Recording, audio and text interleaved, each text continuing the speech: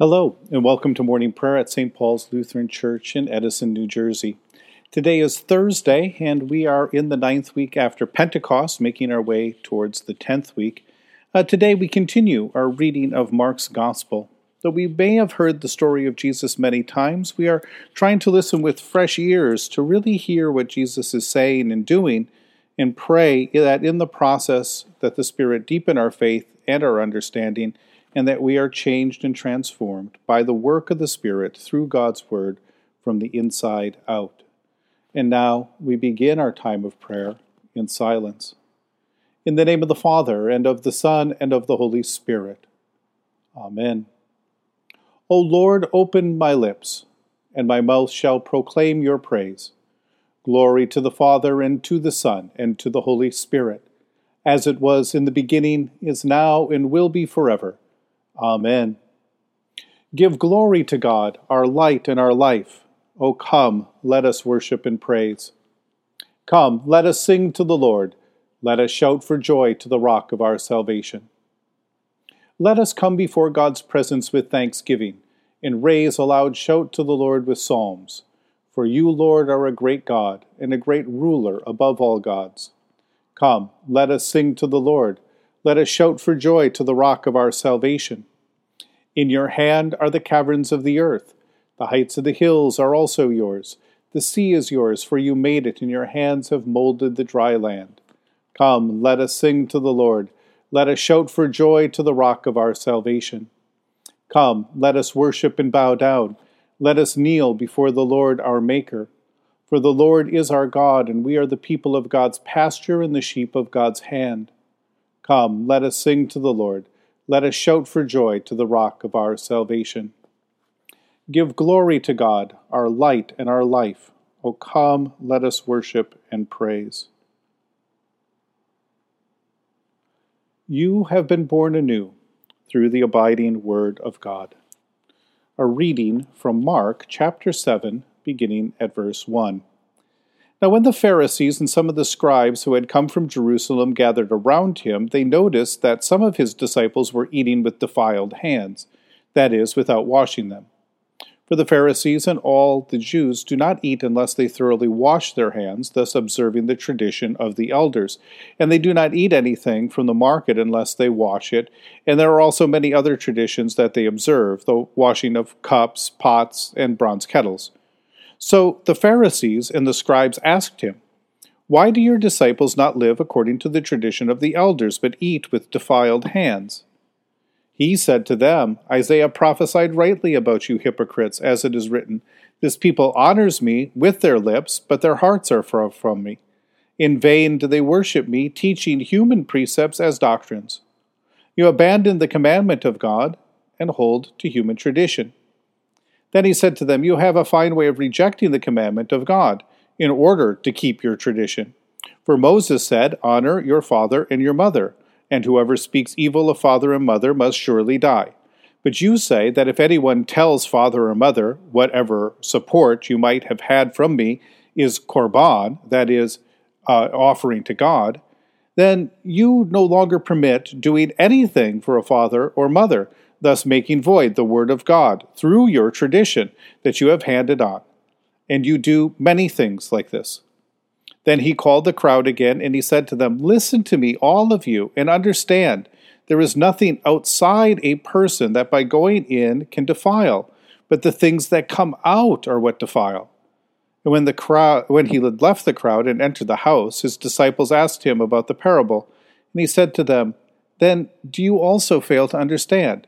Do you not see that whatever goes into a person from the outside cannot defile, since it enters not the heart, but the stomach, and goes out into the sewer?" Thus he declared, "All foods are clean." And he said, "It is what comes out of a person that defiles, for it is from within, from the human heart, that evil intentions come: fornication, theft, murder, adultery, avarice, wickedness, deceit, licentiousness, envy, slander, pride, folly. All these evil things come from within, and they defile a person." The word of the Lord. They call Jesus Rabbi, a teacher, because that is what he is and that is what he does. He has gathered disciples, and he teaches his disciples the secrets of the kingdom of God. He also teaches them, trains them, and shows them how to share the good news of the coming of God's kingdom in Jesus.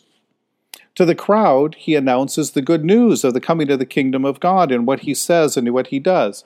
He heals the sick, he forgives the sin, he feeds the crowd, he preaches good news to the poor. And of course, his teaching opens the eyes of faith to see the true nature of the coming of the kingdom of God. And while Jesus does teach in accordance with the Scripture, we learned as we were going along that he evidently doesn't teach in accordance with the tradition of the elders. This example that we read here this morning, a dispute about ceremonial washing, that leads to a comment that draws the conclusion that abolishes dietary restrictions that had set God's people apart from the pagan nations that surrounded them. This kind of dispute gives us a glimpse into the difference between Jesus' teaching and the teaching of the Pharisees and the scribes. But I don't think Jesus teaches contrary to tradition because he thinks that ceremonial washing or dietary restriction are just silly rules, even though he does say that they are man-made rules. But really, if you look, it's not just simply that they're man-made rules, but they're man-made rules that distract our attention from the true nature of our problem, and that is the problem of sin. It is not that Jesus doesn't believe in defilement or that sin separates us from God, and it's not that he truly discards the traditions, but instead Jesus sees and wants to focus and illustrate the problem of sin located within us. He even gives an example of how the traditions actually prop up these sin that's within us in a way that actually works contrary to God's word and God's will for our lives and for the world around us. Sin is located within our soul, and it's something not that we pick up from the outside world around us. We're not defiled by what touches or what goes into us, but it is sin within us that shows how separated, how alienated, how unholy we are. And so true righteousness then comes from having a heart that is made right with God by a cleansing of our heart. And when we are clean from the inside out, we display God's intention for the whole world, God's intention that the whole world be set right. And it is that work that Jesus is doing for us and his disciples. It is that work that this whole entire gospel is leading towards Jesus' death and resurrection that takes away the sin of our world and brings to life God's new creation. And as we go along, Jesus is teaching us how he will take away sin and heal the heart so that what comes out of us is not the evidence of sin with us, but the fruit of the Spirit, the light of God's kingdom, which displays the glory of God in the things that we say and we do in Jesus' name. Now, the characterization that Pharisees are persnickety about rules and regulations while somehow Jesus is more lax and easygoing is false. Jesus' concern for the Spirit's transformation of the heart is in some ways more intense and more difficult to abide than the Pharisees' own superficial compliance to the tradition, as fastidious as that might be. But the dispute and distinctions that we see emerge in this chapter remain with us in our lives even to this day, because it seems that there will be some who always, and probably to a certain extent each and every one of us, who always want to take the easy road of a simple external compliance to rules and regulation. Tell us what to do and we'll do it. But as we have so clearly witnessed throughout our life, simply following the rules, doing what it says on the outside, doesn't change our heart. In fact, it most certainly will always make us into hypocrites. So what Jesus is teaching is an honest, humble, and sincere faith, an authentic faith, which begins by seeking God's forgiveness, the forgiveness that Jesus gives, by seeking God's healing, the healing that Jesus gives. Not a play act, not a performance. God is making us God's children in truth, not just something we pretend to be. And as we learn from all those parables about the seeds, the kingdom of God, God's word working within us, the Spirit working within us, changes us and changes this world from the inside out. In the tender compassion of our God, the dawn from on high shall break upon us. Blessed are you, Lord, the God of Israel. You have come to your people to set them free. You have raised up for us a mighty Savior, born of the house of your servant David. In the tender compassion of our God, the dawn from on high shall break upon us. Through your holy prophets, you promised of old to save us from our enemies, from the hands of all who hate us, to show mercy to our forebears, and to remember your holy covenant. This was the oath you swore to our father Abraham, to set us free from the hands of our enemies, free to worship you without fear, holy and righteous before you all the days of our life. In the tender compassion of our God, the dawn from on high shall break upon us. And you, child, shall be called the prophet of the Most High, for you will go before the Lord to prepare the way, to give God's people knowledge of salvation by the forgiveness of their sins. In the tender compassion of our God, the dawn from on high shall break upon us, to shine on those who dwell in darkness and in the shadow of death, and to guide our feet into the way of peace. In the tender compassion of our God, the dawn from on high shall break upon us. The Lord be with you. Let us pray. Mighty God of mercy, we thank you for the resurrection dawn, bringing the glory of our risen Lord, who makes every day new. Especially this morning, we thank you for the sustaining goodness of your creation, for the new creation in Christ and all gifts of healing and forgiveness, for the gift of relationship with others, for the communion of faith in your church. For what else are we thankful?